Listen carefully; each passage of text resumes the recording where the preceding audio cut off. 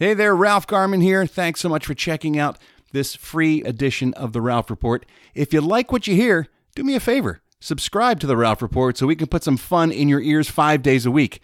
And you can listen for as little as $3 a month. So subscribe today so you don't miss out on any of the fun. Go to patreon.com/The Ralph Report and sign up.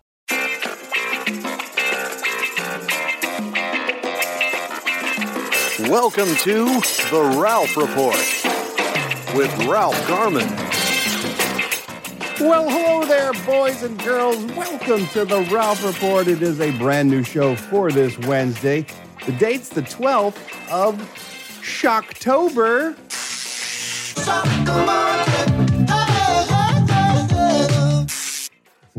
Shock the monkey. Shock the monkey. It's Shocktober. It's not going to last. It's going to last, baby. I'm on a roll. The 12th of Shocktober, the year of science, 2022. Science! Oh, hell, science. It is right to give science thanks and praise, just like it's right for you folks to be joining us here today on The Ralph Report. The Ralph Report. It's like an invisible ball in my mouth. That's right. That's Eddie's problem. It was. He's got an invisible ball in his mouth. Invisible ball. Kids, what a program we have lined up for you today. Because on the counter, you want to know why? Well, I'll tell you why. First of all, Steve Ashton is on hand with the UK update. Always a pleasure to have Steve with us. Yay! And a special interview today with an old friend of mine. Yeah. Named Candi Milo. Candi is a superstar in the world of voiceover, but she's also an actress and a singer and a cabaret performer. Super talented lady. Yeah. She's just written a book. And so I'm having her on the show today to talk about the book. But it's funny, we first met over 30 years ago. Oh, my God. Wow. I'm trying to think, doing the quick math. I believe it's 30-ish years ago, we were both in a film together when we were struggling and starting off in this business. And it was the same day I was working with Candi. I met a young Kathy Griffin was also in the cast. Oh, my God. A great character actress named Mary Pat Gleason was in the show. Did you remember the old Bob Newhart show where he was a psychologist? Yeah. Remember Mr. Carlin? Jack Riley, the actor, he was in really? it. William Wyndham, the character actor, was in it. It was a great cast. I got to see this snuff film. It wasn't a snuff film. It has to be good. To the best of my knowledge. But I did the thing with Candi, and we hit it off, and she was super talented. And then a couple years later, I saw this commercial for Mervyn's, the department store. Oh, I'm familiar. I don't know if you remember the old campaign, open, open, open, about the girls waiting for the store to open because they're having a big sale. Yeah. That was Candi Milo. Okay. That was the beginning of her career blowing up. Wow. So anyway, she's written a new book called Surviving the Odd. And it's based on the true story of the fact that her father, who was also an entertainer, quit the business in 1968 and decided to open up a halfway house for mentally challenged people. That's quite the right turn. That was my take. So how do you get from there to here? Yeah. Now, here's the thing. He didn't have enough money to buy a separate facility, so he bought a large converted fraternity house and started to house these people in the same house with his wife and 5 kids. Holy shit. So Candi, from the age of 7 on, lived in a home with people who were severely developmentally disabled. My God. And that was her new norm. That's how she lived her life. That's got to change your worldview quite a bit, I would imagine. I can only imagine. And this book is riveting. It's crazy. It's also very funny. She's a very funny comedian. But can you imagine living a life as a childhood with your family and with 5 kids, all that entails, and then on top of it, having a series of people with mental illness going through your home on a regular basis. That's 6 crazy. to 8 patients at a time. Wow. Living in the house. Wow. So, as you can imagine. That's fascinating. Fascinating story and a great interview. So, stay tuned for that later. So, all that happening on today's show. Let's get the introductions out of the way. I'm your old podcast pal. My name's Ralph Garman. He's got a motherfucking Mustang. Sitting here in the Batcave with me is the Rear Admiral himself, Sheriff of Ghost Town, Mayor of Myrtle, victim of vandalism. Why you go grunt? It always stings. Still cheeses you off. Still raw. Still a raw nerve. He's Nipsey Muscle. He's the Dilf Pickle. Some folks call him. Holy God. We just call him Eddie Pence. Hey, everybody. Missed the button. That's fine. Give me another hey, everybody. Hey, everybody.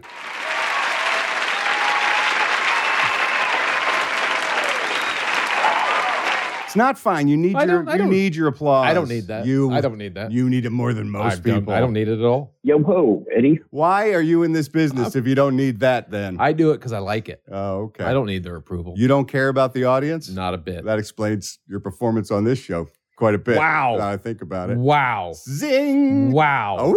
Ooga. How many drum sets do you have over there? As many as I need. Jesus. Today I need 3. What are you playing them with? Oh, everything I got. Duct tape a drumstick to your wiener? I got a stick tape to everything. I can play with my entire body. I got one up my ass. What's going on in your world, Eddie Pence? How's everything? That's nothing. Just, Yep. just killing it. Sure. Just slaying it. Life's a dragon and I'm slaying it. Yeah, you're a knight in shining armor. You know, me. I do Got know one you. car in the shop with an oil leak.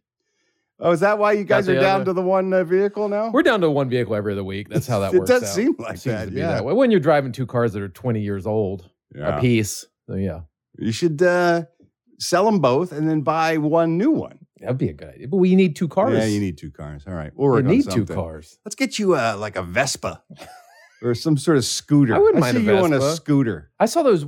Some guy had a car the other day on the 101. It's like a little 1-person car. It's like one of those 3-wheel motorcycles, but it had like an seen encasing. those. It's got like a bubble on the Yeah, top. I want one of those. They look pretty cool. I want to die instantly. You know, If I get you won't rear-ended. die. Oh, dude, You'd be zipping in and out. I would. It'd feel like you're in the cockpit of an X-wing. Exactly. Yeah, it'd be you cool. would love that. I would like that. All right, a lot. let's look into the prices Yeah, for it that. can't be more than $2,000. I'm thinking.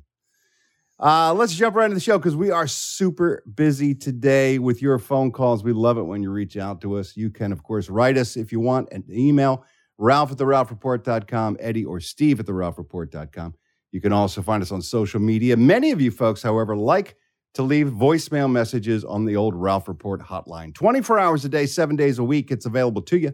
All you got to do is dial up the number, 1-833. Then you leave your voicemail message, whatever's on your mind, your thoughts, your feelings, your questions, your comments. I listen to each and every one of them. Then I grab a handful and we put them here in Garmy on the line. The telephone is ringing. The Garmy's on the line. Ralph's gonna play your calls now and see what's on your mind. Blah, blah, blah, blah. I love hearing from every single member of the Garmy that leaves a voicemail message. Oh, okay. However, I have to say, Yeah. in all honesty, full transparency, I get a little bit more excited by some calls than I do others. Like when the meat slapper calls. Oh, of course, yeah. You're all about that. That perks my day up a little bit. Long, long ago in a faraway land, someone took meat and his clammy hand. With his meat mama and his meat girlfriend, you've got the meat slapper. Now, the meat slapper has a new meat baby. Right. He and meat fiance have a new baby boy. Yeah. And, you know, we've touched base with him recently. He's a little disgruntled because the kid does not seem to have a natural gift for meat Are slapping. you going to pass the family business on to? I think you know? that's his concern. Yeah, I would imagine. Ralph Garman, this is the meat slapper. I'm at my wit's end. 3 days now. I've been with a meat baby, just trying to teach him how to slap meat. I went out and I bought a nice chicken, nice decent sized one, good for a good nice slap. But I presented it to him, and he just looked at me and he just did not want to slap it. I don't know what to do. I don't know what to do. Meat fiance, I want a baby that slaps meat. But she gave me a baby, and it just doesn't do what I need it to do. As you were. I think he's a little I think he's blaming the meat fiance for not giving him an heir. Well, you know, it's like the Tudors back in Henry VIII time. He's just furious that he didn't get an heir. Well, yeah. I mean, he probably comes from a long line of meat slappers. I bet everyone in his family, every male in his family, came out of the womb slapping meat. Right. That's what I'm guessing. Right. So who else are you going to blame? Not his side of the family. It's not his. His genes are strong. Exactly. He may have to find a new one. Right. He may have to find a new meat fiance. Yesterday, Eddie revealed to us that the bed space there at Shea Pence is a little cramped because tight. Stanley likes to sleep in the bed with you guys. Perpendicular. He likes to sleep perpendicular. Yes. So it's not like cuddling up alongside of you. He likes to sleep across. Right. It's like a giant H. Yeah. 2 people and a dog. That seems like a bad idea. It's bad. Garmy's coming to your rescue. Hey, Ralph and Eddie. Eddie, this is for your dog in the bed problem. I'm not one to suggest, getting your dog out of the bedroom at night because, hell, you might have the dog in there. But we got an ottoman at the end of our bed. And now our dog thinks that he's sleeping in the bed with us while having all of his own space to stretch out and not bother us at night. It's a little bit of an investment, but it's not much more than a dog bed in general, and you could just replace the dog bed with it. And it has storage most of the time. That's a win-win if you ask me. All right, love you, goodbye. That's a great idea. Can you put a piece of furniture at the bottom of the bed, like a bench or an ottoman or something? Currently, we have one of those chests, like one of those luggage chests. Right. But it's just a little bit too low on the bed. And we have some blankets on there, but he won't go down to it. I think if we had something a little higher that was almost even with the bed, he might just think it's more bed. Right. More bed for me. But if we put him down that little lower part, he knows something's up. He's like, you guys are trying to get rid of me. Yeah, we gotta beef up your He doesn't do that. Beef up your trunk. So maybe I get like a real thick cushion laid on top of the trunk. Yeah, get some memory foam or a dog bed on top of that. Just get a bigger bed. That's true. A king size bed. Or just That's what I need. Just teach your fucking dog how to come correct. That's what I recommend. I teach my dog to come anyway. Oh boy. I'm scared. Speaking of dogs and fluids, on yesterday's Citizen of the Week. By the way, a lot of people very pleased with the Ralph Report Citizen of the Week story yesterday. Oh, it's awful. Couldn't get enough of it. Story. People couldn't get enough of it. I got too much of it. Who were eating breakfast, listening to the show. Sure. People who were drinking coffee. Perfect.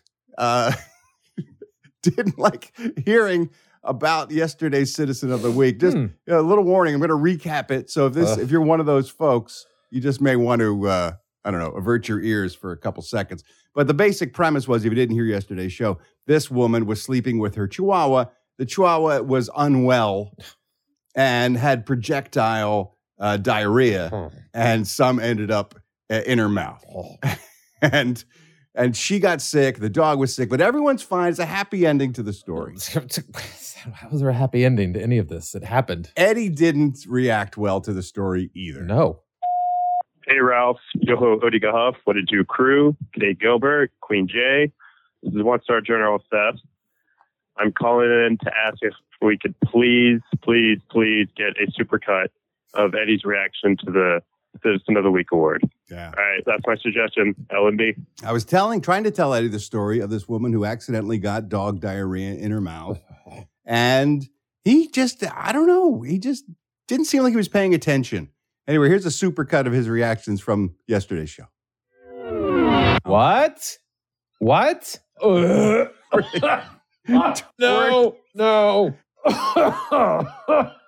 No. Just stop. Yeah. Stop. Oh, my God. Oh, my Lord.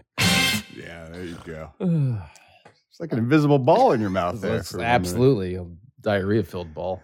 Oh, and we play upbeat tunes for you every episode to make your day a little bit brighter. We call those our happy hits. Today's request comes from Rob. Hi, Ralph, Eddie, Steve, and the rest of the crew. This is One Star General Rob from Delaware, longtime listener, first-time caller. I have an unusual request for a happy hit. October 12th was a very special day for me. It was my wedding anniversary. Oh, nice. It is no longer my wedding anniversary because my wife divorced me this year, and this will be my first October 12th without her. It's been a difficult year with a lot of soul searching and sadness and therapy, but I know time will be the best healer for the next chapter of my life. For my happy hit, Ralph, can I request Go Your Own Way by Fleetwood Mac? Sure. One of their classic fuck you songs that they wrote about each other all the time. Thank you so much. Have a great day. Love you, mean it. Bye. Sounds like you really worked through it, Rob. Sounds like you're on the other side of Healed. it. Just because you're asking for a fuck you song from when Lindsey Buckingham and Stevie Nicks were just going at each other's throats. Here it is from Fleetwood Mac, Go Your Own Way. Loving you isn't the right thing to do. And how can I ever change things that I feel? If I could, maybe I'd give you my word. How can I, when you won't take it from me? You can go your own way.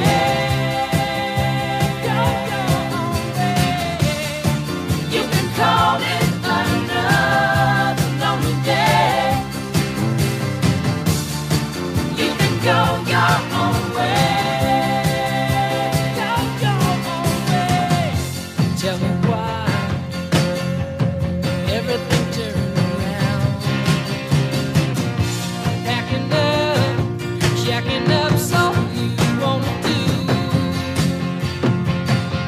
If I could, baby, I'd give you my word.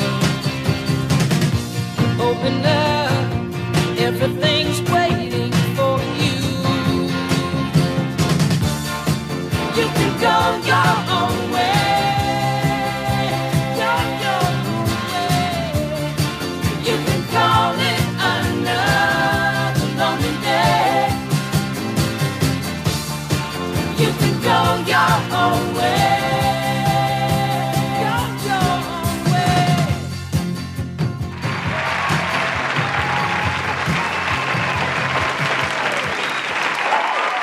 Damn, it's a good tune. Thanks to everybody who called in today. You too can be featured in the Garmy on the Line segment. But in order for that to happen, you got to call me. Call me, I'm Ralph. It's the number everyone's talking about. Call me right now at 1-833. Hi, Ralph. Nobody lives forever, Eddie. Yeah? Right. Yeah. Okay. Just want to let you know Well, I that. appreciate that. Yes. Thank you. But I here- thought we did. Here, I was like, fuck, this is going to keep going? you were disappointed by I the was a idea little bit. that it was never going to end. Kind of. It's like the beginning of the school year. Like, Jesus, man. But here at the Ralph Report, legends live on because we pay tribute to their lives and legacies in a segment called Hello, Death.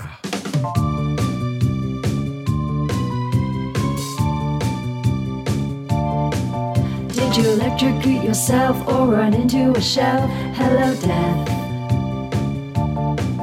Did you eat poison mold or just get old? Hello, death. Did you fall from the sky? Ralph Garman will know why, even though you said goodbye. Hello, death. Hello, death. Hello, death. On this day, October 12th, in the year 632, King Edwin. Ah, yes. King Edwin. I knew there was one. Of Dyra. Diarrhea. No, Dyra? Dyra? That's a Dyra. place? King of Northumbria and Bretwalda. Fuck, we can't even get a good one, man. But you were the king of Northumbria and Bretwalda. Okay. You had both of those. Edwalda? Brett Bretwalda. The fuck? It's not even a place. It is. Apparently it was. It wasn't. They just told him it was. 1632, Katsuki Motosuna. Uh-huh. Japanese. You're not even talking English. What are you doing? It's a name. It's a Japanese name. Katsuki Motosuna. Okay. Japanese samurai commander. Ooh. How would you like to be a samurai commander? That'd be fucking sweet. I want to be a samurai commander. Me too. You think you have to be a samurai in order to command the samurai? I would think. Or can it be more like a like in business, like there's a guy in the office that tells the workers what to do. Right. He doesn't necessarily have to do the work Sort of like himself. our commander in chief is in charge of the armed forces without ever having to serve. Exactly. I'll do all the paperwork and stuff, and the Right. samurai just have to go out there and actually do my bidding. I think you'd have to be a samurai you're to make probably right. commander. Probably right. In 1694, speaking of great Japanese people. Right. Okay. That's what I assumed. Not Japanese dogs or cats. Matsuyo Basho, Yeah. the greatest Japanese haiku poet of all time, died on this day. You're familiar with the haiku, aren't I you, am Eddie familiar Pence? with the haiku. Do you know the format of the So haiku? like 757 or Very close. something like It's that. 575. 5-7. First line has 5 syllables. Right. Second line has 7. Third line has 5. It's a simple 3-line poem, usually dedicated to the majesties of nature. It's of a Japanese origin, and they were the masters at it. And Matsuyo Basho was the greatest Japanese haiku poet ever. Okay. You're familiar with his most famous poem? Probably. Which one do you think is his biggest one? That flower's got a hole in it. Nope. Not even close. The Old Pond. The Old Pond. The Old Pond. Yes. That's what I call my grandmother. Here it is. The Old Pond. The Old Pond. An old silent pond. A frog jumps into the pond. Splash. Silence again. And that's the master? That That's is the greatest? Because that captures... Fucking A. A frog jumps into the pond. Yes, that captures that moment in beautiful poetic fashion. That sounds like something a third grader wrote. I wrote one. What'd you do? Okay. What is it? Eddie Pence will gag Uh-huh. when dog poop is introduced. Listen to him retch. That also captured a moment. That's way better than what's his face? An old silent pond. An old silent pond. A frog jumps into the pond. That's dumb. Splash. Silence again. Splash. Silent. That's stupid. That's beautiful. I hate haikus. 1870, Robert E. Lee, the American general who commanded the losing side of the Civil War. Yes. He died on this day at the age of 63 from pneumonia. At least that's what they told us. He went on to regret doing what he did. Yes, he did. Yes, he did. And then, of course, he became the car the Dukes of Hazzard. Yes, drove he did. around in. So he had that going for him. 1914. You know how I feel about inventions, Eddie Pence, in the 1800s? Yeah, right. So many goddamn For inventions in the invention, 1800s. And I love the ones we still use today. Yeah, like staples. Staples are good. Safety pin Paper was one of my paper favorites. clips. Paper clips, one Yeah, of my yeah, favorites. yeah. Margaret E. Knight, described as the female Thomas Edison of the 1800s, by the way. She's just Margaret E. Knight to me. She died on this day in 1914 at the age of 76. Her invention, the flat-bottomed paper bag. Oh, yeah. It's better Yeah, than you're those goddamn those right. tapered ones. Paper bag used to be just like an envelope. Yeah. What do you fit in that in the I don't know. grocery store? Fucks your eggs all up, for sure. Goddamn right it does. But she, in the 1870s, came up Right. with a flat-bottomed paper You want bag. stuff to lay flat in there. Oh, genius. Not all smashed together. 1940, Tom Mix. You familiar with Tom Mix? That name sounds familiar. You're a big silent movie guy. Tom Mix. That sounds familiar. He was the first American Western star. Okay. He starred in silent Westerns, about 291 films. Wow. Between 1909 and 1935. Only 9 of those films were sound films. Everything else was silent. He helped define the genre of the Western in the early days of cinema. Died on this day in 1940 at the age of 60. 1954, George Welsh, American World War II flying ace and test pilot. Oh, badass. Died on this day. Guess what he was doing when he died? Flying. Testing a plane. Dumbass. Yes. And 1950, nope, sorry, my bad. What? 1958. Gordon Griffith, American actor. He was one of the earliest child stars. He worked with Charlie Chaplin in his career, Okay. but he stayed in the movie industry throughout his adult life as well. He was a director, and he was the very first actor to portray Tarzan on film. Oh, was he? Yes. How about that? 1961, Eugene Bullard, the first African-American military pilot. Flew for France. Flew for France? Flew for France. That'd be a good tongue twister Tuesday. He flew for France. Flew for France in World War I as part of the French Foreign Legion. Yeah. Fleefen. Sonja Henie, famous figure skater from Norway. She was Norwegian. She also became an actress. She was the most famous figure skater of her day in the 30s A lot of and F's 40s. today. So many F words. 1969, she passed away on this day. Mm-hmm. Gene Vincent, American rock legend, died on this day in 1971. Bebopalula, she's my baby. Bebopalula, I don't mind. Bebopalula, she's my baby, my baby, my baby. Let's rock! 1979 on this day, 1978 rather, Nancy Spungen. Spungen? Yes. Died. She was killed by her boyfriend Sid Vicious of the Sex Pistols. Oh, yeah. Sid and Nancy. Yeah, You've heard of Sid that and Nancy. famous love story? Right. 1985, Johnny Olson, American radio personality and television announcer on The Old Price is Right. He passed away at the age of 75. Come on down! He was that guy. Super annoying. 1985, also on this day, Ricky Wilson, American guitarist for the B-52s, passed away at the age of 32, much too young. He was the brother of Cindy Wilson, also in that band. His distinctive guitar style really was as important to the sound, I think, of the B-52s as their harmonies and Fred Schneider. Yeah. It wasn't a rock. Was a rock lobster.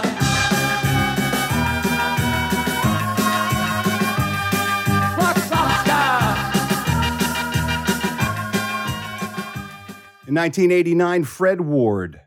Not Fred Ward Fred at all. Ward. Not Fred Ward. Jay Ward.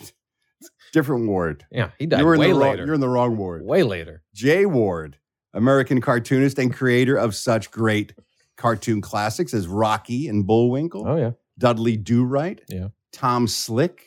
Super Chicken. Super Chicken. I don't think Quack! I know what a chicken sounds like. That's his war cry. Sounds like a chicken. Fred, get me the super sauce. Okay, Super Chicken. That's like the worst porno ever. Super Chicken. Not familiar with Super You don't Chicken. know Super I'm Chicken? not familiar with Super Chicken. I remember Rocky and Bullwinkle. I remember Tom Slick? Not really. Really? No. Huh. No. Who was the guy that was dressed like the Mountie? Dudley Do-Right. Dudley Do-Right. I remember Jay him. Ward also created him. I remember as well. him, but I don't remember the other ones. Oh, you're missing out. You got to check out some Tom Slick and Okay. some Super Chicken. Okay. I'll do that this weekend. All right. 1990, Tom Carvel. We've talked about yeah. him many times. We love Tom Carvel. American ice cream mogul, passed away at the age of 84. Gave us not only Cookie Puss, Yeah. but Fudgy the Whale. Fudgy as the well. Who can forget? Fudgy the Whale is back. That's a whale of a cake for a whale of a dad at your participating Carvel ice cream store. Yep. And this year, your Carvel dealer makes them loaded with fudge and nuts. I like it loaded with Can't have a Father's Day without fudge and nuts. That's what I always say. Couldn't hire a VO artist for that at all. What the ego on that guy, and the fear he must have instilled in his employees, where no one could raise their hand at the board meeting and say, "Tom, why don't we get somebody else to read the copy for the commercial?" Anybody else. really? Anybody would do. Super Chicken. David McLean died on this day in 1995. He was an actor and male model, best known for being the Marlboro Man. Oh, yeah. He was a rugged, good-looking man. Died of cancer, right? Didn't he? You always have to look at the dark side of everything. I mean, it's just weird. He just passed from lung cancer, but it has nothing to do with the fact that he was the Marlboro Man. That he was the poster child for smoking. It's unrelated. It's just Completely. a weird coincidence. I'm trying to talk him up for his rugged, handsome, Right. good looks. He looked Right. like the American West. Yeah, because he was smoking all He the had a time. map of the West on his face. From all the smoke. And in 1997, John Denver passed away. Sadly, crashed in his own plane that he was piloting at Yeah. the age of 53. Shouldn't do that. You shouldn't what? Fly Have your own plane? have your own little plane when you get rich. Why? I don't know why people do that shit. Most of them are fine. Okay, until they're died from them. I just think They're dead. that now would be a nice because perk. If I was rich, I think You having wanna my own fly? plane would be nice. Yes. I want to go to Vegas. All right, let's hop in my plane. We're going to Vegas. It's fucking dumb, man. You Pay would- someone to fly you. You would so go with me to I would Vegas in my plane. not let you fly me to Vegas. Oh, come It's on. not happening. Me? No. Nope. All right, let me fly you to Vegas. No, I've seen Okay. you drive. There I'm you not go. gonna. I'm not gonna. There's no let you cars up fly. there. I'm not gonna hit anything. Still, come on. I wouldn't risk it. Country roads take me home.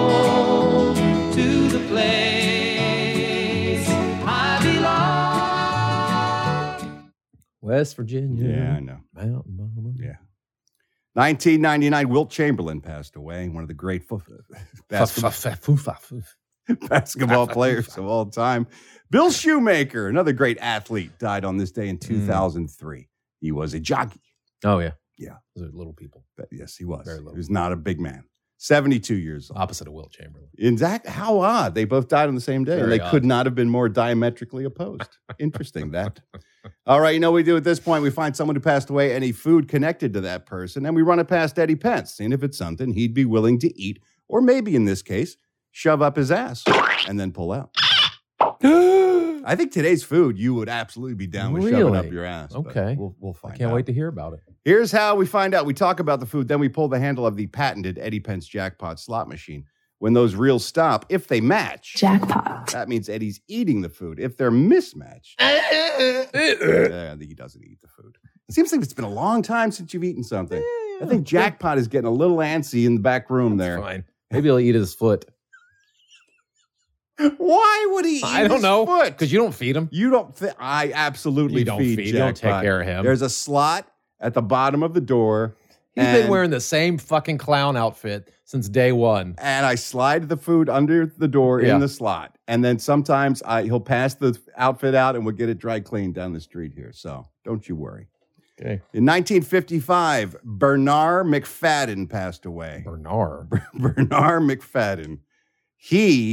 You've heard of these other guys. You heard Charles Atlas? You ever heard of that guy? Yeah. Made a mint selling the dream of physical fitness and virility to the American public. Yeah. Jack LaLanne, right? Right. This guy was before all of them. Really? He did it at the turn of the century Bernard. in the early 1900s. Okay. He created and sold America on trends that now are considered standard in terms of weight loss and health. He was the first to publish a book about fasting for health and for weight loss. Okay. He believed fasting could pretty much cure any disease that anybody had. If Yeah. you stopped eating, your body would be able to heal itself. Right, because you die. That's not And then what that he said whatever at you have all. is done. He also said white bread was one of the worst things a person can eat, which Then is why do you- absolutely then true. Why do you slide in that tray to jackpot all the time? Look, what's he got to live for? I can feed him white bread. What's the worst thing that's going to happen? That's true. He called it the staff of death. The staff of death. A loaf of white bread he called the staff Wow. of death. Wow. He started intermittent fasting as well. Yeah. 2 meals a day was all he would eat. Not a strict vegetarian. He ate some meat, but he almost always ate vegetables, fruits. In fact, all of his food was raw. He started the raw food Did craze. Yes. Along with bodybuilding and exercise. In the early 1900s, he started a magazine called Physical Culture that started a publishing empire. He became rich by publishing magazines. True Detective, Photo Play, a lot of magazines that were popular all the way up until the past 30 years or so were with the McFadden publishing group. So this guy created quite a life for himself. But as I mentioned, he almost only ate raw foods. He never cooked anything. Right. He wouldn't touch sugar, wouldn't touch refined wheat in any way, only raw foods. His favorite food, he would exist almost solely on this food for days on end. First of all, he never ate it on Monday, always fasted on Monday. Always fast on Monday. 24-hour fast. Yeah, 24-hour fast. The rest of the week, his favorite food by far. How long did he live? He died on this day in 1955 at the age of 87. Okay, all right. So he may been onto something. From a urinary tract infection. Oh, by the that way. sucks. He should have fasted. Should Then have he would fasted would have that cleaned away. his dick right out. Or dip his dick in some cranberry juice or something. That's how you cure it. Some of his books, The Virile Powers of Suburban. Suburban. The Virile Powers of Superb Manhood. Oh. He published that in 1900. McFadden's Encyclopedia of Physical Culture, 1912. Fasting for Health, 1923. This guy was onto it before anybody Right. else. So anyway, the food he existed on most, his favorite food by far, would eat them by the bunches. Okay. Raw carrots, just a whole raw carrot, skin on, just like Bugs Bunny, just chewing away at a raw Eat the green carrot. part too? He ate it all. He loved the green parts, especially. Just give me a carrot. That's what old Bernard used to say. However, is that something Eddie Pence would say? It's only one way for us to find out. Let's pull that handle. Here we go. One candle. What the?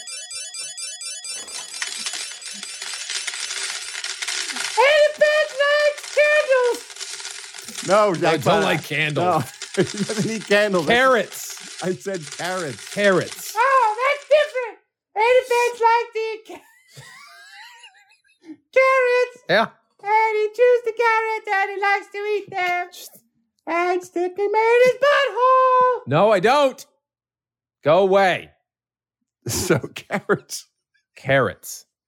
Carrots. Not candles. Not candles. At all. That's a very I would different. I would not have eaten Very candles. different thing. You like raw carrots, do you? Hey, sure. Who doesn't eat raw carrot? I eat them sort of out of I prefer- obligation. Really? If they're on a plate or something. Some dip? Yeah, there's got to be a dip in the mix. I prefer raw carrots to steamed carrots. Than cooked carrots? Yeah. I Really? prefer raw carrots to steamed carrots. Yeah. Huh. I don't know why. Just What's your favorite dip? What do you dip your carrots in? I don't dip them in anything. You just eat the carrots. I just eat the carrots. Yeah, it's not a dipper. I really. do it out of a sense like, okay, I know I need to eat vegetables. I'll just eat So let me these. just coat it in some But it's not fatty dip. It's not a love by any stretch of the imagination. Well, there you go. Eddie Penn's eating something. Just we were talking. Jackpot was let out of there the he thing. is. Can I stay out for a while? No. Got to get back in. Sorry. That's it for today's Hello, Death. Hello, Death. You're dead now, so shut up. Now it's time for all the entertainment news in a segment I call the Showbiz Beat. Tragic news. I mean, she had a lovely, wonderful, long life and a 75-year career in show business, but I was still saddened at the passing of Angela Lansbury. Yeah. Of course, huge TV star on Murder, She Wrote, but got her big break in movies. In fact, in 1944, her first role was in a film called Gaslight, which you've never seen, if you've never seen with Ingrid Bergman. Just a terrific film. She was 17 years old with no experience, and she just crushed it and started working in the movies at MGM. She was in a lot of movies in the 1940s at MGM. She played Elvis Presley's mother in 1961 in the movie Blue Hawaii. Wow. He was 26. She was 36. She was playing old women when she was in her 30s. That's crazy. I mean, my memories of her are old, and that was She always seemed to be older She to always us, seemed right? to be ancient. She was in The Manchurian Candidate, too, a great film with Lawrence Harvey. Played his mother as well. She was 36 when she filmed that. He was 33. So she's absolutely at the corner. Smoker, huh? A corner on the market Must have of. been a smoker. She was an attractive lady, but I don't know. Then, of course, on Broadway, she was a legend. She took the title role in Mame. She was also in Sweeney Todd. She was in Gypsy. I mean, just a tremendous career. Won a bunch of Tonys. And she had Oscar nominations. She was the most nominated actress in a role on television ever. I believe still has the record with 12 nominations for Emmys for Murder, She Wrote. Wow. But yeah, she has passed away now at 96. Like I mentioned, a great long life and a great career. Yeah.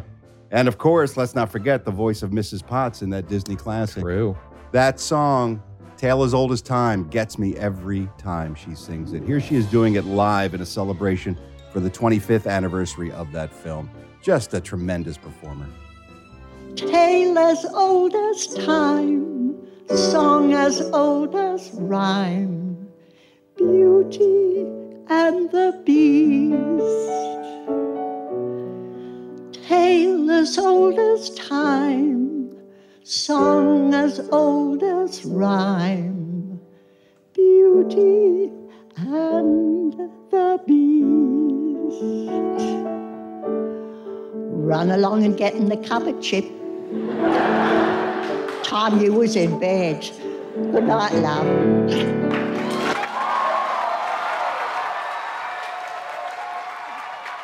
What a class act. Yeah. Oh, Eddie, you must be so sad. Why? Disney yesterday announced they are delaying a ton of their Marvel properties, No. pushing a lot of them What back are they in their pushing? scheduling. I didn't even heard about this. Blade, which was supposed to be out in 2013, has now been moved to fall of 2024. Oh, bummer. Deadpool 3, which Yeah. we were supposed to see in early fall of 2024, Yeah. now Christmas time 2024. Well, that's not that bad. Fantastic Four has been moved back a year. A year? A year. That's going to push all of Phase 5 back, I guess. Or Phase Avengers 6. Secret Wars also has been pushed back a year, so they are rapidly reshuffling their film schedule. Huh, I wonder if they're throwing in more films in between, if they're coming up with other films. I don't know. Or maybe they're focusing more on their TV department. Maybe. We'll have to wait and see. Blake Shelton has announced he's exiting The Voice with the upcoming 23rd season of that show. Oh, no.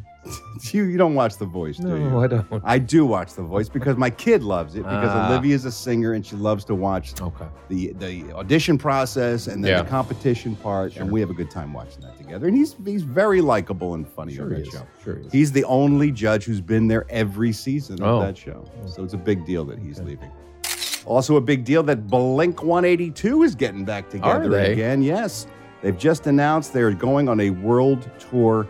Tom DeLonge is back. He famously left that band. Travis Barker, of course, had that horrible accident. I referred to his marrying the Kardashian, not the plane one actual. so much. Mark Hoppus was battling cancer. Yeah. A lot of these guys have had near misses. How many reunions is this for them? There's been a couple times. It's been a couple times they've split up and got back together again. Yeah, their first split was 2005, and they got back together 4 years later. And then 2015, Tom said he was out. Yeah. And now they're back again. So they're going to do a world tour and apparently have a new album as well. yeah. So, speaking of the Kardashians, Kylie Jenner has announced she's got a new cosmetic line coming out based on Batman. What? You heard me. It's going to get you piping hot. Oh, fuck. Just steaming. Oh.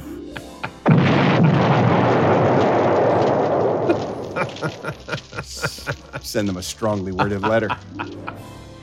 Let's take a look at today's celebrity birthdays. All these stars born on October 12th. Fiddler Marty McGuire of the Chicks, formerly known as the Dixie Chicks. She's 53 today. Cowboy, take me away. Fly this girl as high as you can into the wild blue. Actor and massive dick Kirk Cameron is 52 years old today. Actor Hugh Jackman, speaking of things marvelly, he's going to be returning as Wolverine in Deadpool 3, but he's so much more than Wolverine. He really is. He's a brilliant actor, and he's a song and dance man. Yeah, he's so talented. Did you ever see The Greatest Showman, the thing he did I about, didn't see it. about Barnum? I've seen clips of it. I haven't seen the Ah, whole you're movie. missing out. What a great performance. Tell me, do you want to go where it's covered in all the colored lights, where the runaways are running the night? Impossible comes true. It's taking over you. He can sing and dance and everything. He can pretty much do it all. I hate him. He's 54. Also 54 today, to give you a little perspective, Adam Rich, the little kid from 8 is Enough. Oh, my God. Is the same age as Hugh Jackman, if that doesn't make you feel old enough. Jordan Pundik of Newfound Glory is 43.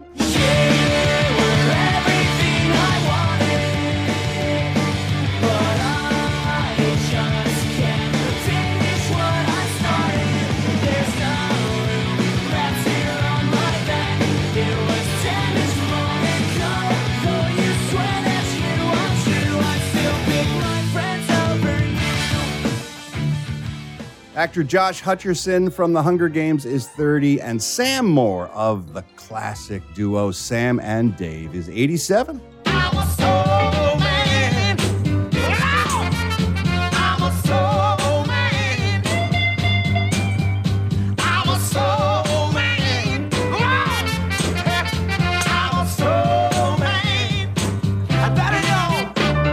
And that's it for today's Celebrity Birthdays. I'm Ralph Garman. I walk the showbiz beat. Hey there, it's Ralph Garman here. I hope you're enjoying the show. And if you are, why not subscribe to the Ralph Report so you can hear it every day, Monday through Friday? For just 15 cents a day, you can be a one-star general supporter, and that will get you the show in your ear holes Monday through Friday. Of course, there are 2, 3, and 4-star general levels as well, which get you more bonus content and more access to me. So if you like what you're hearing, why not subscribe? Go to patreon.com/The Ralph Report. That's patreon.com/The Ralph Report. Subscribe today so you don't miss a thing. And now it's time to check in across the pond with our UK correspondent, our own soul man, if you will. It's Steve Ashton. Steve Ashton. Oh, Ralph, you're so cool. You make Dee Snider look like Mark Snyder. Who's Mark Snyder? I don't know. I heard Edwin talking about him, some bullshit to do with his football team. I think he owns the Washington. Oh, Daniel Snyder. Is it Daniel Snyder? Oh, Yeah. fuck, fucked that right up, haven't I? Hey, nerds, guess what? Doctor Who's in the news. Don't piss off the nerds. Hey, as we know, outgoing Doctor Who star Jodie Whittaker is set for one final outing. Yeah, she's going to reveal that the Master is gay.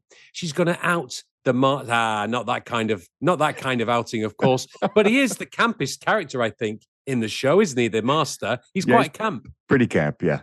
And that's behind Davros, who's like a bitter old queen rolling around trying to spoil other people's fun, isn't he? He's like, yeah, oh, I can't stand those Thals. Oh, look at them with all their blonde hair. Oh, no, so self-satisfied, like bloody Aryan bitches. That's Davros. Gay Davros. I think that's what I'm going to do for the next episode of Lights, Camera, Ashton. I'll dress up as Davros. Gay Davros as like, oh, fucking stop mucking around, you fucking Khaleds. Anyway, I've got went fucking right off on a tangent there. No, it's the final outing in the TARDIS in the upcoming BBC centenary special, The Power of the Doctor. And we all know exactly when the episode will air now, because the BBC has confirmed that the special will be broadcast on BBC One and BBC iPlayer. That's their on-demand service online on Sunday, the 23rd of October. And it will air in the United States. I'll be honest, I didn't look into that, but it'll be at some point. Oh, come on. I don't know. You can fucking find that out yourself. Although the special is highly anticipated, it says in this BBC press release, little has been given away about exactly what will occur in the episode. However, we do know that Sacha Dhawan will be returning as the Master, and classic villains will also play a crucial role. Can you guess which ones, Ralph? Oh, I would say many hundreds of foes, right? The Doctor's met over the many, many years it's been on. You know, they've got the Sontarans, you've got, all sorts of different people. There's the things from Mars and all sorts of different shit. Who do you reckon's going to be making an appearance? I'm guessing the old Cybermen. Yeah. Any others? Oh, let me see. The Oog, perhaps, or the Ood? No, fucking Daleks again. The Daleks and the Cybermen. The Cybermen, the Daleks, and the Master, they're fucking throwing everything at the wall, aren't they? But the new plot synopsis for the feature-length episode has also been released, teasing what to expect. It says, in the feature-length special, to mark her last adventure, Jodie Whittaker's Doctor must fight for her very existence against her deadliest enemies, the Daleks, the Cybermen, and her arch-nemesis, the Master, yet again. Who is attacking a speeding bullet train on the edges of a distant galaxy? Why are seismologists going missing from 21st century Earth?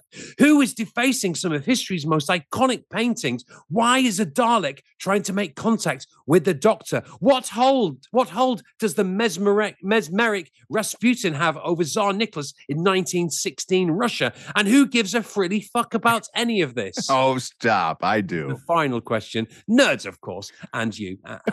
You're a nerd.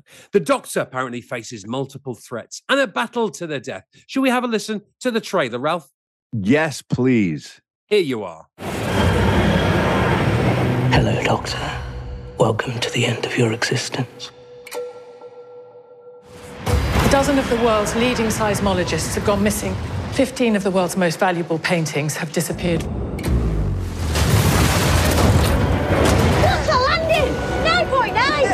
Can I let you in on a little secret? A Dalek incursion on Earth is imminent.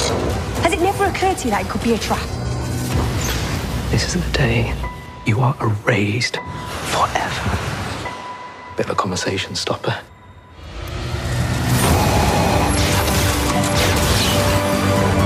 It's incredibly dangerous. It was a really bad idea. Anything could happen. I don't want it to end. Yes! Yeah, I mean, perfectly serviceable.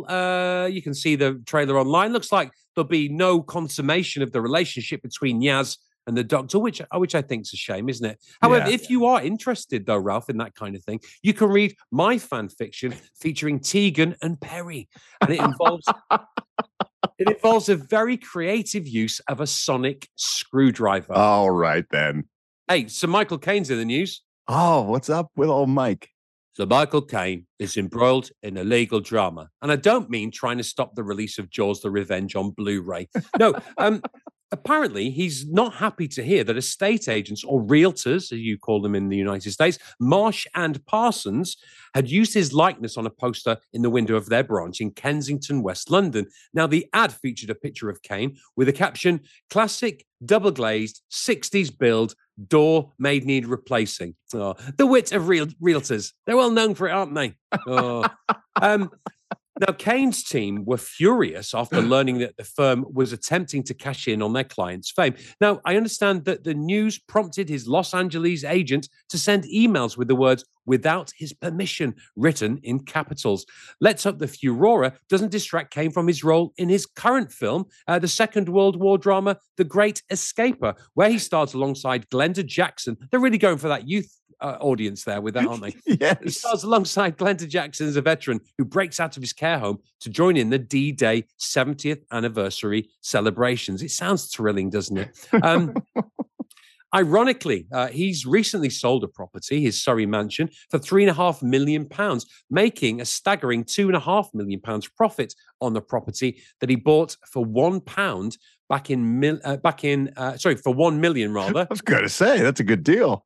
The million was on a different line on my document for the £1 million into the year 2000. So in 22 years, he's made 2.5 million. That's a pretty good return, isn't it? Yeah. I mean, I'm surprised that he's got such a problem, given that, you know, many of his films, of course, have featured the issues associated with selling houses and showing houses, all the ins and outs of the realty business. Sure. Here we go. Alfie Simple. Oh, man. The Italian marble countertop job. And Escrow to Victory. All right, full disclosure. It was fucking too hard. I spent a ridiculous amount of time trying to crowbar. So first of all, I had to look up realtor terms, right? Right. And then try and fucking fit those into Michael Caine films that people would have heard of. What a fucking task that was. And I wasted far too much time to come up with it anymore. You know, and the ones I came up with, I'll be honest, were a bit below par. If you think you could do better, by the way, please add to the discussion on Patreon in the comments, and Ralph will send you a prize for the best one of $7,000. Wait, hold on a second. We didn't talk about this. All right. Eddie will send you 7 cents. There we go. That's more commensurate, isn't it? Anyway, I better go now, Ralph. I'm actually preparing for my virtual seminar that takes place this Sunday. It's open to all Garmy members and focused on being a more influential and confident communicator. It's called Executive Influence, and it will take place at 10 a.m. on Sunday, Pacific Standard Time, 1 p.m. Eastern, and 12 p.m. 6 p.m. GMT. For further details, email me, steve@theralphreport.com. I think I need to go on that course to be a more influential and confident communicator and not just fucking spill over his words. And Gordon, dog excrement, etc. I'll talk to you again on Friday. Steve's right. He will be joining us again on Friday and tomorrow as well with a bonus Ask a Brit. So more Steve to come this week. Meanwhile, it is Wednesday. That means it's time for us to take a look at a smash hit song and the artist who created it, never quite able to achieve that level of success again. We call them one-hit wonders. It's a one-hit wonder. One-hit wonder. One-hit wonders. It's a very common tale. Usually when people request a one-hit wonder, it's a song that they like. Yeah. This may be the first time someone called in asking for a one-hit wonder that they can't fucking stand. Why would they do that? I think he'll explain himself. Hey, Ralph. Hey, Eddie. I just want to do a one-hit wonder suggestion. And I'm not suggesting this because I like this song. Somehow it came back into my life, and I fucking hate this song. It's really bad. Anyways, the song is called Best Day of My Life by American Authors. This thing fucking tortured me, okay, when this was out. It was always on. It was a top 40 song everywhere. I wanted to die, okay? I don't know how else to say it. I hate this song with fucking passion, all right? This is some of the most low effort shit I've ever heard. It's just some dude talking loud over a fucking mandolin, and that's like the whole fucking song. Fucking hate this thing. But I want other people to suffer as well. All right. So that's my one-hit wonder. Thanks. Bye. Yeah, you're not wrong. This song was everywhere in 2013. This is from a band called American Authors. guys who met together at the Berklee College of Music back in the early 2000s, and they released their debut album, Oh, What a Life, in 2013. The second single from that album was Best Day of My Life, and it was everywhere. Not only was it a smash hit here in the United States and the UK, it was in the top 10 in Australia, number 5 in Canada, and it landed the top of charts in some odd countries where you wouldn't think it necessarily would. It was number 1 in Mexico, for example. Really? Number 8 in Poland. Number 6 in Slovenia. Wow. Number 10 in Sweden. And if that wasn't bad enough, if you didn't like this song, you were in trouble because commercially, it was a monster. It was in a ton of commercials. They used it in a Lowe's commercial. Datsun used it. Lay's potato chips. In Australia, it was used for a telecom provider. Hyundai used it here in the States as well. It's been in movies. It was in The Secret Life of Walter Mitty, which is the movie you talked about recently from the Video Vault. It's been on TV shows. It simply is everywhere for this poor bastard. I feel so bad. When Colton was in kindergarten, his teacher asked me to cut a video together for the school at the end of the year, for that class at the end of the year. And I guess that was the class's favorite song. So I had to use that song as the song for the bed of the video. And Hear that a couple times, I had did it in you? earphones for like two straight weeks trying to cut this video together. I fucking hate this. It is so much. It is a popular soundtrack for a montage of videos. Yeah. Oh my God. I've heard this song 1,000 times. Yeah, it's everywhere. And to make it even worse, I don't even think it's mandolin we're hearing at the beginning. I think it's banjo, as if that wasn't bad enough. Anyway, here is today's one-hit wonder. The band American Authors, never capable of having another hit of this size, and maybe that's for the best. Here it is, Best Day of My Life. I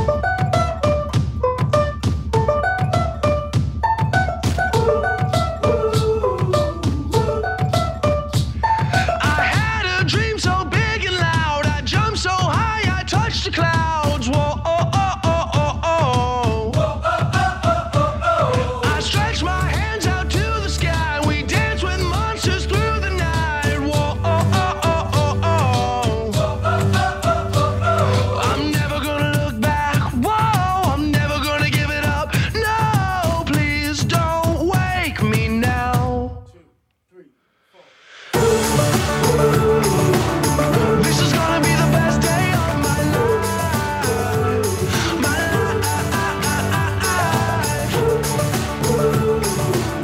This is gonna be the best day of my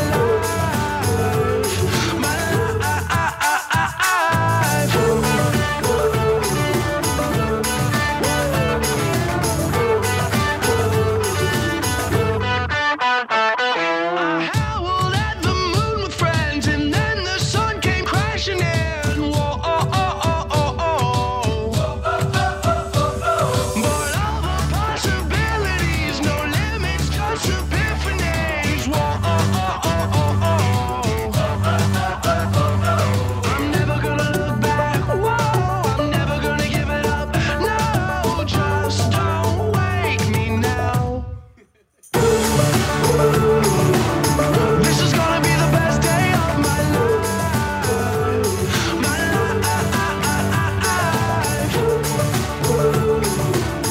This is gonna be the best day of You want me to play it again for you? No, I'm Ed? good. You sure? I hate the fact you hear him laughing in the background. 3, 2, 1. Yeah, they could have cut that out. You're so raw. You're in the studio. They are, man. Fucking douchebags. They're cutting edge millennials. Oh, God. And Colton, every time it's on the radio, it has to stay on. Because Colton still loves that song. You got to fix your kid. I can't.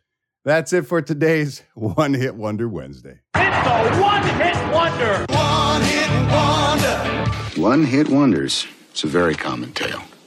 And now, before we go, as I mentioned, I really want you to stick around and listen to my conversation with Candi Milo, American actress extraordinaire, just a superstar in the world of voiceover. You know her from Tiny Toon Adventures. As I mentioned, she was the voice of Dexter in Dexter's Laboratory from season 3 on. Jimmy Neutron, Cow and Chicken. I mean, some of the favorite shows for the past 30 years. You can hear her all over it. And on top of it, she's a great comedian. She's a great singer. And for the first time ever, she's now telling the story about her, unorthodox childhood, to say the least. From the age of 7, she was raised in a house that was filled with mental health patients with mental illness that were being cared for by her father. And she said the whole family had to get involved. So mother, father, and 5 kids all had to participate in this as well. It's extraordinary. Imagine living in a home where you couldn't invite your friends over for a birthday party or a play date, you know?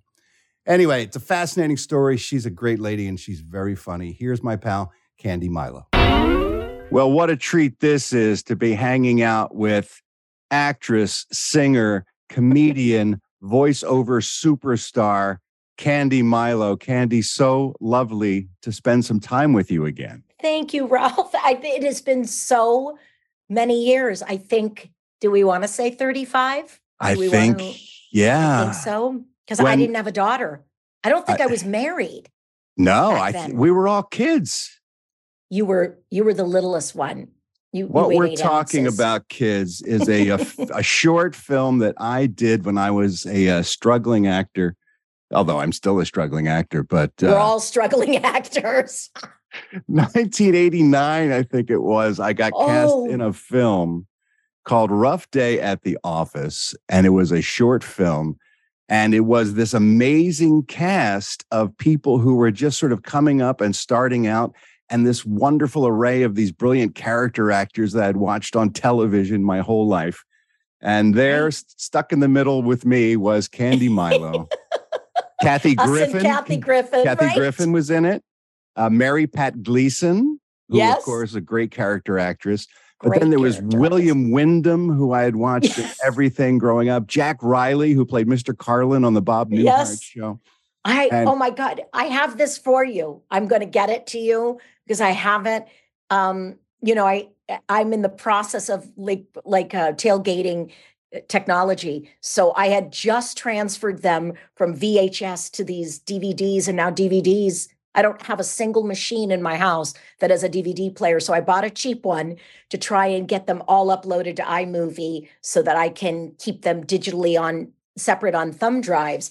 And I came across this and I thought, I'm going to watch it. So I want you to know I bought off of Amazon this little tiny weightless DVD player so that I could watch Rough Day at the Office. And you were hilarious. I told you before we started recording that you reminded me of a very, very young Buster Keaton.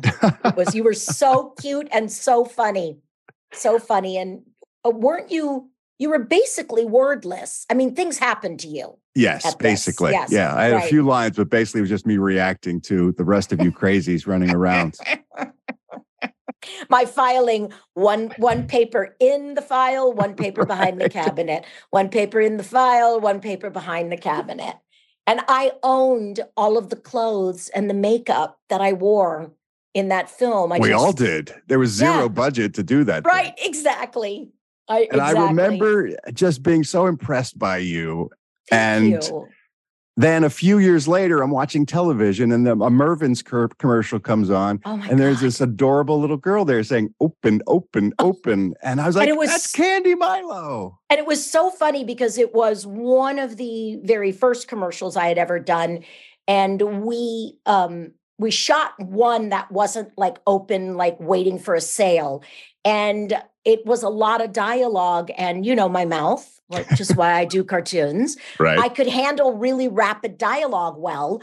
And I was sitting at a lunch counter surrounded by 2 women I'm still friends with to this day. And then they just decided to have me do another commercial. And that open, open, open line was the client, the Mervyn's department stores, and the ad agency were very unhappy with how it was going. No. So the client walked up with the director to give me direction, and they were both giving opposite direction. Of course. So I walked out, and I was so tiny that Mervyn's didn't have clothes that fit me. So I had gaffer's clips all the way down my back. And I remember running on and forgetting what they told me. And I leaned my forehead against the thing, thinking they'd cut. And I went, open, open, open. And the whole set was silent. And I thought, I believe they'll be sending me home now. And George Rue, the director, said, check the gate. And they ended up tagging that on to a take that they had all liked. And I think they just didn't like the way their commercial was written.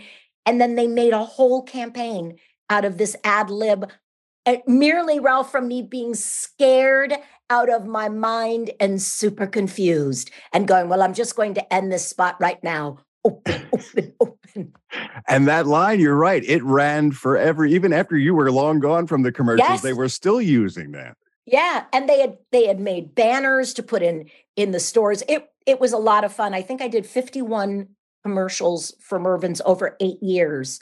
I was very sad for them to go out of business. I'm thinking, don't you want the grandmother now to come up and go open, open, open? Speaking of grandmothers, you've taken over for June Foray as the voice of Granny and all the Warner Brothers stuff. What Yes, what so a blast, fun, man. right? What a dream, literally a dream job, because you know, show business, as you know, is not kind to the unknown or women, really.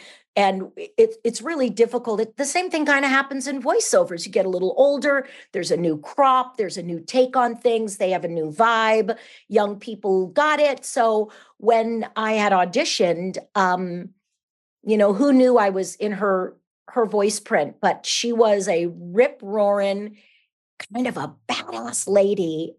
She was in her late 90s when she passed away. I believe she was 95 when she won her first Emmy. And I was thrilled to take it over because she was never credited in any of the cartoons. It only said voice characterizations by Mel Blanc. And so I feel like Granny is getting its due, and I give all the glory to the late June Foray. And what a blast it's been bringing Granny into the 21st century with cell phones. And Granny with a cell phone. What a crazy career you've had over the years. I mean, literally actress and singer and cabaret performer and voiceovers. It's stand-up comedy. I mean, you've just literally done it all. And it's amazing how you have had this decades-long career that's just been so impressive to me. You know, and I think it comes from my parents, and I really do, that my mom used to tell me, you know, my dad was very much burn it all to the ground, like forget about it. He was a stand-up. And my mom was very much, you know, you're in charge of your canoe.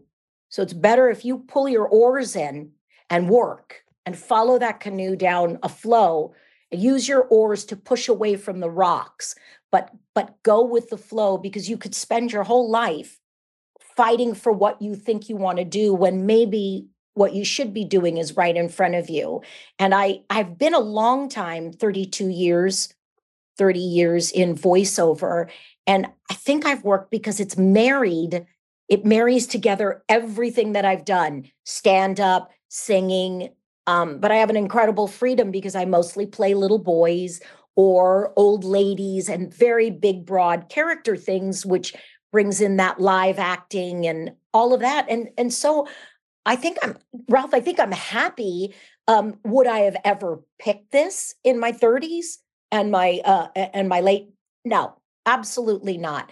But by the time I had hit like 31, I was like, this is great, because I'm now creating characters where they say, just go, just ad lib. And I'm like, there's your stand up. We all sing in these things. Well, there's the singing. I get to sing as different people on the side. Voiceover provides me the opportunity to,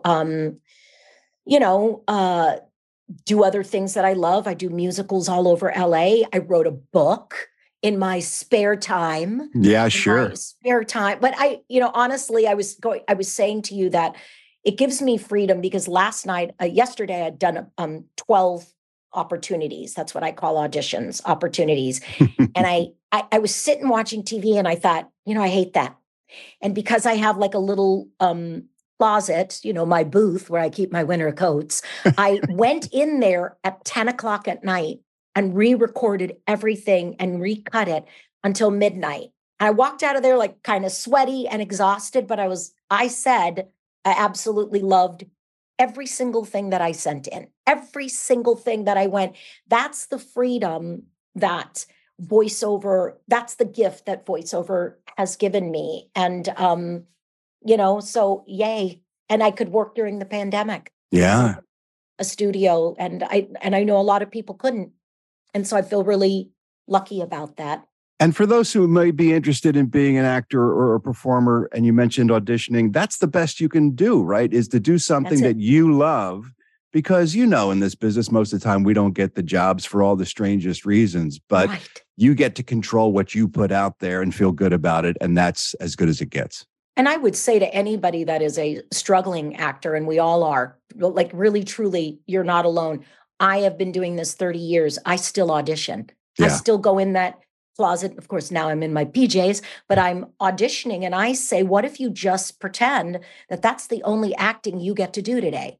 That's the only time you get to practice your craft is the audition. And if you think about what you send out into the universe, like your auditions, you are not trying to book the job. It's better if you think that you're trying to book the room. You're trying to, whoever is listening to you, you want them to keep listening and to give you another chance, even if you didn't nail it. So if you're tap dancing and trying to guess what the producers want, it will inevitably backfire on you. The best thing to do is to send in what you think this character is and to do the job that you would do on a set, do the job for the audition. And then you're either right for it or they hire the producer's girlfriend. Right. I don't know. Or some celebrity to get a name on the poster. Right. Listen, you mentioned your dad, and I want to talk about your brand new book. It's just out now in stores everywhere, Surviving the Odd. And I have to say, when I first heard what you were writing about, your childhood, this is the most crazy, bizarre childhood that I personally have ever known anyone to come out of. This is a crazy story about your dad, as you mentioned, professional singer, comedian. Huge in the 50s. And, he was a huge nightclub performer. Louis Prima, he opened for. Cab Calloway, he opened for. Louis Armstrong, he opened for. The Coasters, the Aces. He was everywhere that he was. He had nightclubs in San Francisco and Stockton. And then TV came and people stopped going to nightclubs. Like we watch streaming rather than going to movies. The industry changes. So what my dad, who was, ever since he was a little kid, he was a child star out of New York. And he decided that he would open one of California's very first halfway houses for the mentally ill and emotionally disturbed. And he didn't have enough money to get his family a separate house. So at 7 years old, my four siblings and I, my mom and dad, moved into a converted fraternity house a block away from San Jose State University. And we took in, at the beginning, 6 disturbed adults, and they lived upstairs while we lived in the den mother's apartment in a fraternity house. Over the 16-year span of this book, which is what I'm taking into account, while my dad owned Milo Arms boarding care home, which was on the side of a van, which was my way to school. And the phone number was our home phone number. Thanks so much for playing. Did you want to come over and spend the night or just kill me? And I learned that, and over the course of this, I think we took in, and either they moved through or they were returned for health reasons, but we cared for close to 400 individuals in the San Jose Bay Area. I'm from San Jose, California, and this house was famous. It was the San Jose students knew that it was the house where the Jesuses lived. And I grew up in this area where there were no kids my age. It was Fraternity Row and then a 7-Eleven and then the college. We took care of these people like they were family. We were like a family care facility. My dad is nuts. He's got a PA system and he is doing a radio show every day.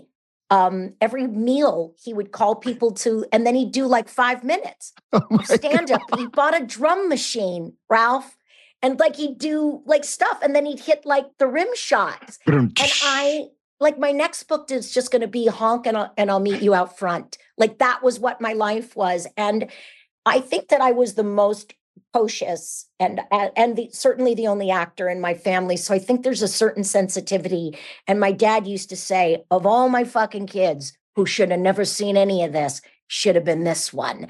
But I think that I always knew that I would tell this tale. And my book is about my relationship with my father, for good or for bad.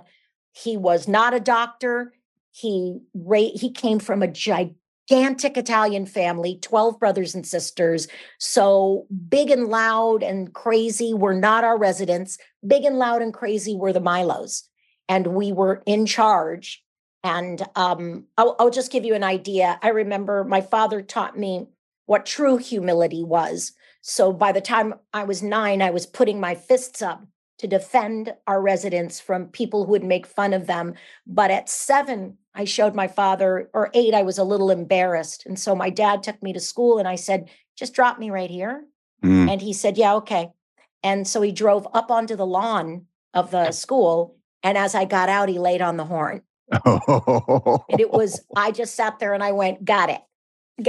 So, I've laughed and said it is like a family business. We weren't a cleaners. We weren't a bodega. We didn't own like an H Salt fish and chips. We had a different kind of a family business. We were all involved, and everything that I say is true. And I have, the cover of my book, and if I can just show you, Ralph, is it's Surviving the Odd. That is me, which is about the age, and that is my teacher that showed up at our door. I believe a 5th grade teacher of mine, because in the 70s, they were still institutionalizing people for alcoholism. So you could get 3 meals, 3 square meals a day and not have to go to prison for it. It used to be, you would go through a hospital system and then you would be released into aftercare until you could get it all under control. So that's my childhood, and I'm fine. I'm really fine. Well, none of us who choose to make a living in show business are fine. Let's not kid ourselves. But don't you know now why I did? Yes, exactly. I had no choice. I had absolutely no choice. We were feral. Did I have a bedtime? No. Did somebody make sure I had a bath? No.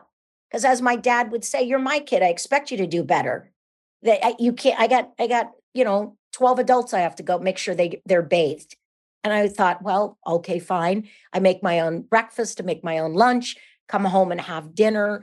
It was a wild existence. It was every New York stage entertainer's life. Like if you took Carrie Fisher and Debbie Reynolds, but you took out the mental illness, it would be that life. We were the kids of a showbiz guy.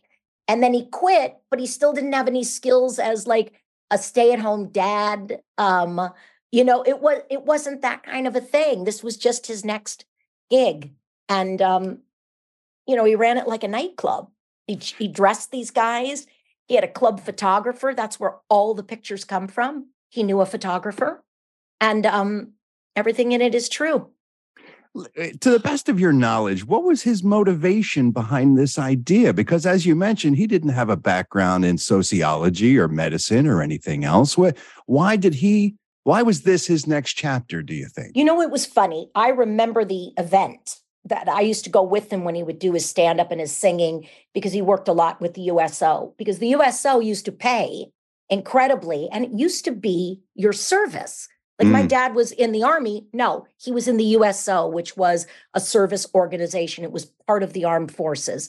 So I used to go with him, and there was an event where the doctors talked to him and said, I got to tell you, they're going to be closing us down.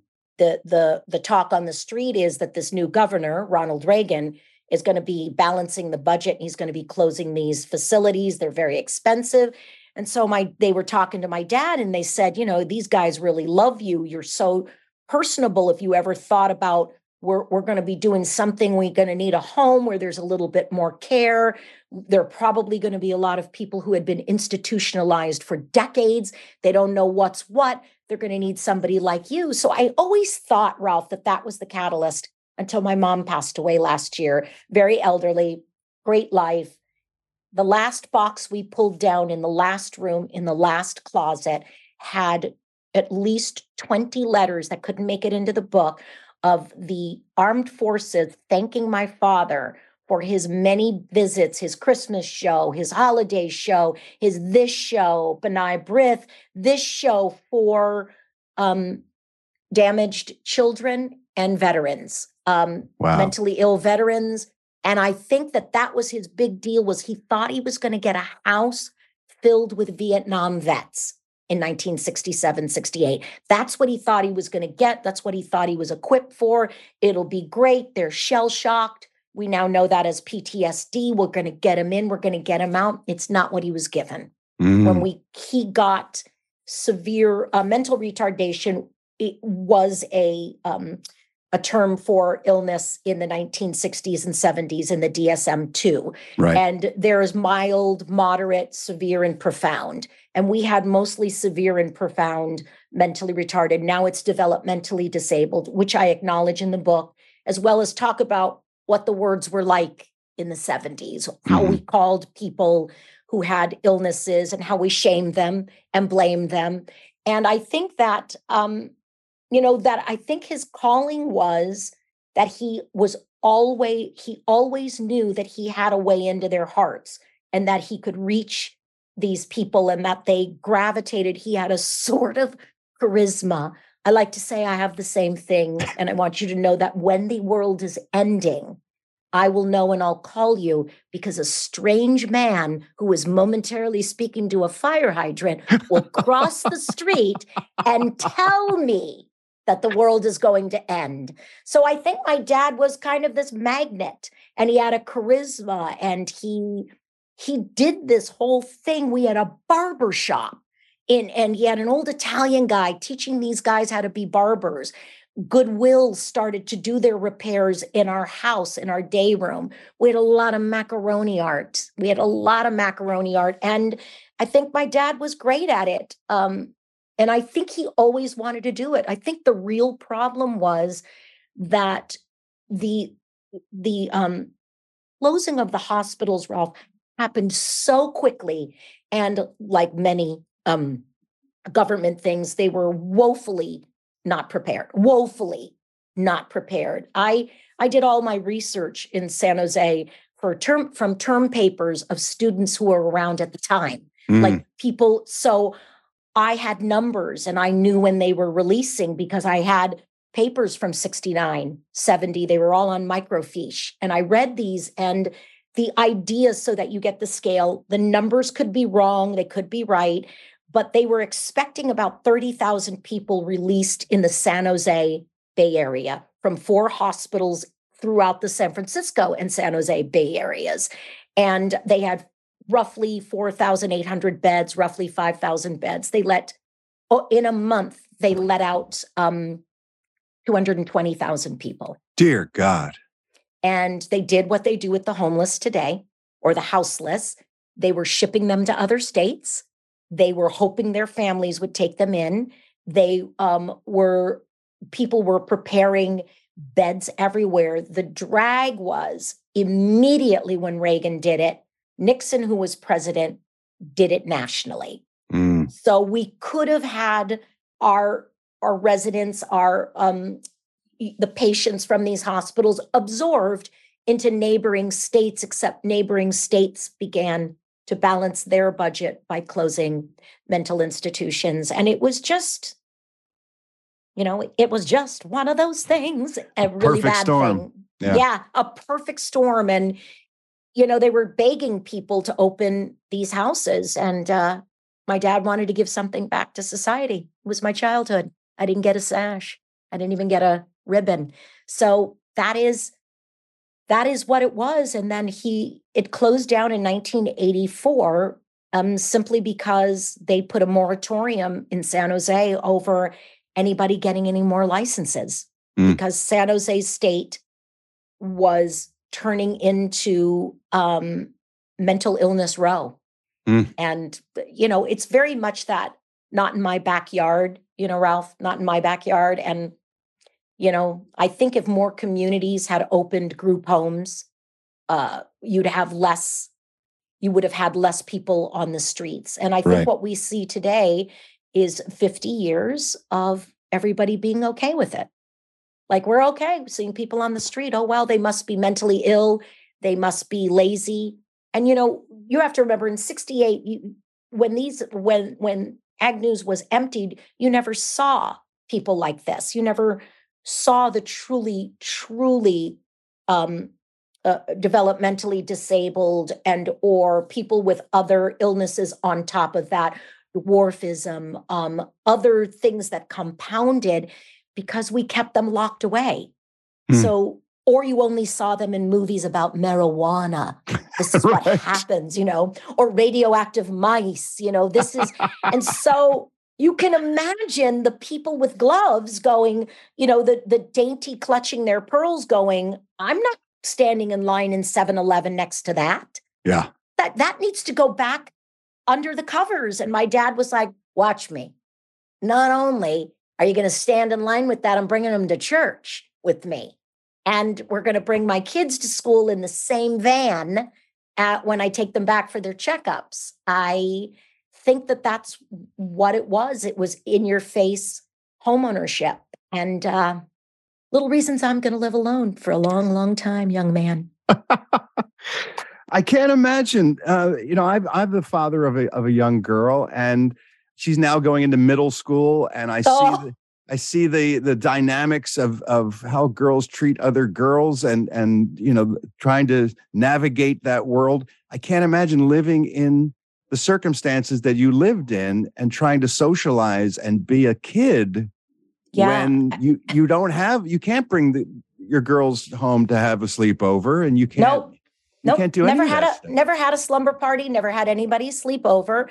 And I think one of the aspects that I talk about, that's, you know, the book is really about my relationship with my father and my relationship with myself, because I ended up going to an all-girls Catholic high school. And what I did was that by the time I got out from my car, and if my mom took me, she would take me in a station wagon. If my dad took me, he'd take me in the van. Either way, I was let off blocks away so that nobody knew where I was coming from. And then by the time I walked through the front doors of my school, I was somebody completely different.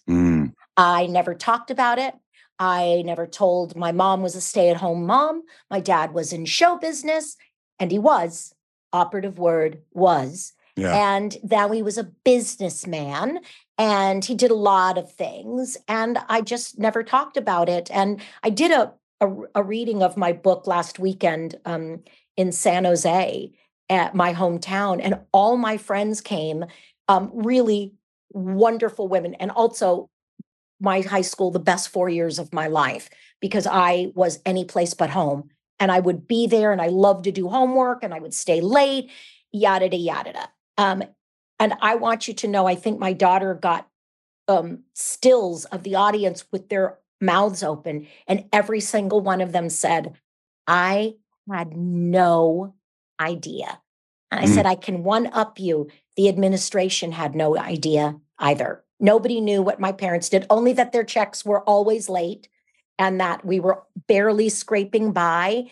And I think that it was really tough. And yes, girls are very tough on girls. But there's a way to power through that if you know who you are and you are supported by the male member of your family, the father. If you are supporting her and telling her what to expect from life and to expect how to be treated, the inner strength that comes from that is amazing. And I got it a different way. I saw what it was like for other people to be trying so hard and being disrespected, that I took off all the onus off of my troubles and took up for them and said, you know what? Don't worry about me. I got it. I am a very tough kid because of that. I am a very tough woman, and I'm very tough in business because There's certain things that happen a certain way or they don't happen at all. And a lot of that rigidity is so that I don't break. So that I don't fall apart, you know. As I get older, it gets to be a little, you know, iffy, but I like to tell people I'm fine. But nobody, I think, that has worked with me in voiceover for the past 30 years has any idea. The only person would be Rob Paulson, who's Pinky and the Brain and Teenage I Mutant. know Rob very well. He's just the biggest heart in the world. The biggest heart. He read me very early on when it was a lot of blame forward. Nobody liked me. I didn't have any friends. This happened to me. Oida. And then what I redid really during the pandemic was to take a look at pointing all those fingers back at me and trying to say, what did I do to further this along? What did I learn by what I did? How would I do it differently? And what I'm hoping that readers get from this, which is what I think Rob got, is that you'll go on this journey with me through this and learn to let it all go as I learned to let it all go and just let it all slide off like I learned just to let it all slide off, because there, but for the grace of a diagnosis, go we. Yeah.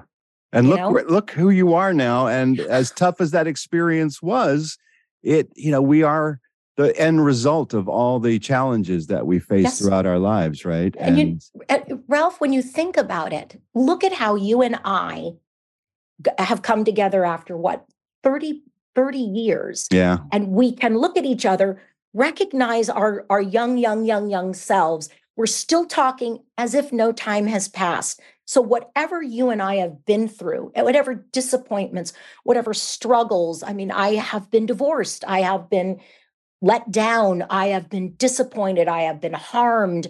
I have been everything. But our core person comes through, and through whatever we did, however feral we were raised, we still know how to connect. You and I still know how to connect to another person and maintain that relationship despite all the noise. And that's what I would tell somebody else. Just find your core, and despite all the noise, love anyway. Be nice anyway. Be kind anyway. The book is called Surviving the Odd. It is everywhere you get books. If you're in the Southern California area, if you're around LA, Candi's going to be doing a signing and reading at the Barnes & Noble at the Grove this Saturday, October 15th at 2 p.m. And Yvette Nicole Brown's going to be moderating the whole thing. So that's kind of Isn't that cool? Yeah, that's very cool. I like her a lot. And she read this, and I think she really resonated into the whole judging a book by its cover, so to speak. And I think that's what we're mostly going to focus on is how much of what you touched on, Ralph, is how you function in the real world, despite living in this sort of mayhem bubble. Yeah. A fascinating story, a great book. Please pick it up. I think you'll enjoy the read. And what a genuine pleasure it is to talk to you and connect after all this time. Let's not make it nearly so long again. Okay? Yeah, really. I know that through Brenda, I will get everything to you. I'm going to try to upload Rough Day at the Office. But as soon as she said it was you, I remembered exactly who you were. And then I sent her a photo of the film. I think of you often. You look wonderful. You've had an amazing career yourself, and good on you, and more for us, I hope. Let's grab a cup of coffee or something sometime soon. Please. All right. Thank you so much, Candi. You're welcome. Bye, Ralph. Again, the book is called Surviving the Odd. It's available everywhere. It just came out on the 4th of this month. And again, she'll be at the Grove, Barnes & Noble, Saturday at 2 p.m. for a signing and reading as well. So check it out if you're in the area. That's it for today, kids. Thank you so much for hanging out with us. Oh, I forgot to mention tonight, 4-Star Generals. Tonight is the night. We're going to hang out together, 7 p.m. here in the Batcave. We'll meet you tonight. You can watch us record the show live. Everybody else, we'll see you guys tomorrow.